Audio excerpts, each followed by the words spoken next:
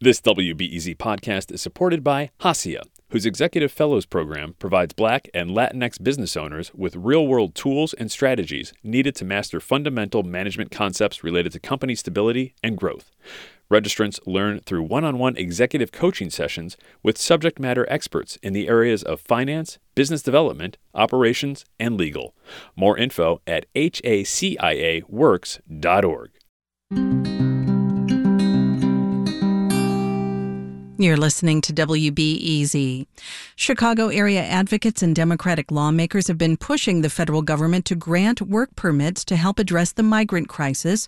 Now, the Biden administration has granted temporary protected status for 14,000 local Venezuelan migrants. Ere Rendón leads immigrant justice initiatives at the Resurrection Project and joins us now. Good morning. Good morning. So our first question, I guess, is this good news for Chicago? Yeah, I believe this is good news for Chicago and good news for immigrants. This is definitely demonstrating that the president has wide authority to grant work permits. And also, we believe that as immigrants arrive to the U.S. and the immigrants that are already here should be able to get a work permit to be able to have a job and be protected. So how will getting these permits help Venezuelan migrants? Yeah, about 170,000 Venezuelan migrants nationally will be able to apply for TPS and therefore a work permit that will be valid for 18 months. Work permits that looks like will also be extended for 5 years automatically. We're waiting on some more details to come out in terms of the registrar for the rules. And so folks will be able to get a job. And I think, though, some of the challenges that will persist is that this will only be for folks that came into the U.S. Before July 31. And then so anybody who's arriving now or anybody who's arrived in the last month and a half will not qualify. This is only for Venezuelan nationals.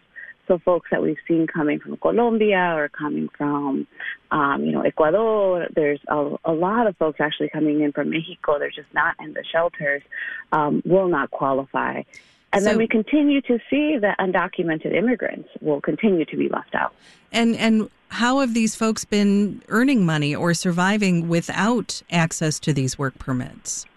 Yeah, I want to remind us that there's been a long history of undocumented immigrants like my parents who have been living in the U.S. for decades and have, been able to work and been able to, to be able to, for instance, put me through college, right? But it's always been done in usually cash-based type jobs.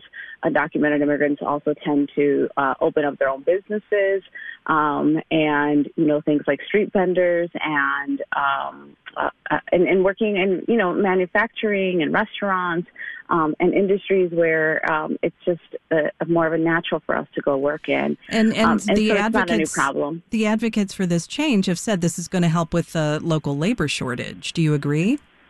Absolutely. I think we all know that immigrants come into the U.S. with very eager to work. And it's not even just the eagerness, it's the number of people that we need to be able to fill in the jobs that are available, and oftentimes jobs that, are difficult to be able to contract for. You referred to thinking that the president has broad authority to grant these kinds of permits. What more do you want to see from the Biden administration? In addition to the TPS, the Biden administration has been giving about 550,000 in just the last 2 years parole and work permits to new migrants from select countries. We believe and we know that in statute there is wide authority to give parole. We're calling on the president to give parole to the entire undocumented population. And once you apply for parole, you are able to apply for a work permit.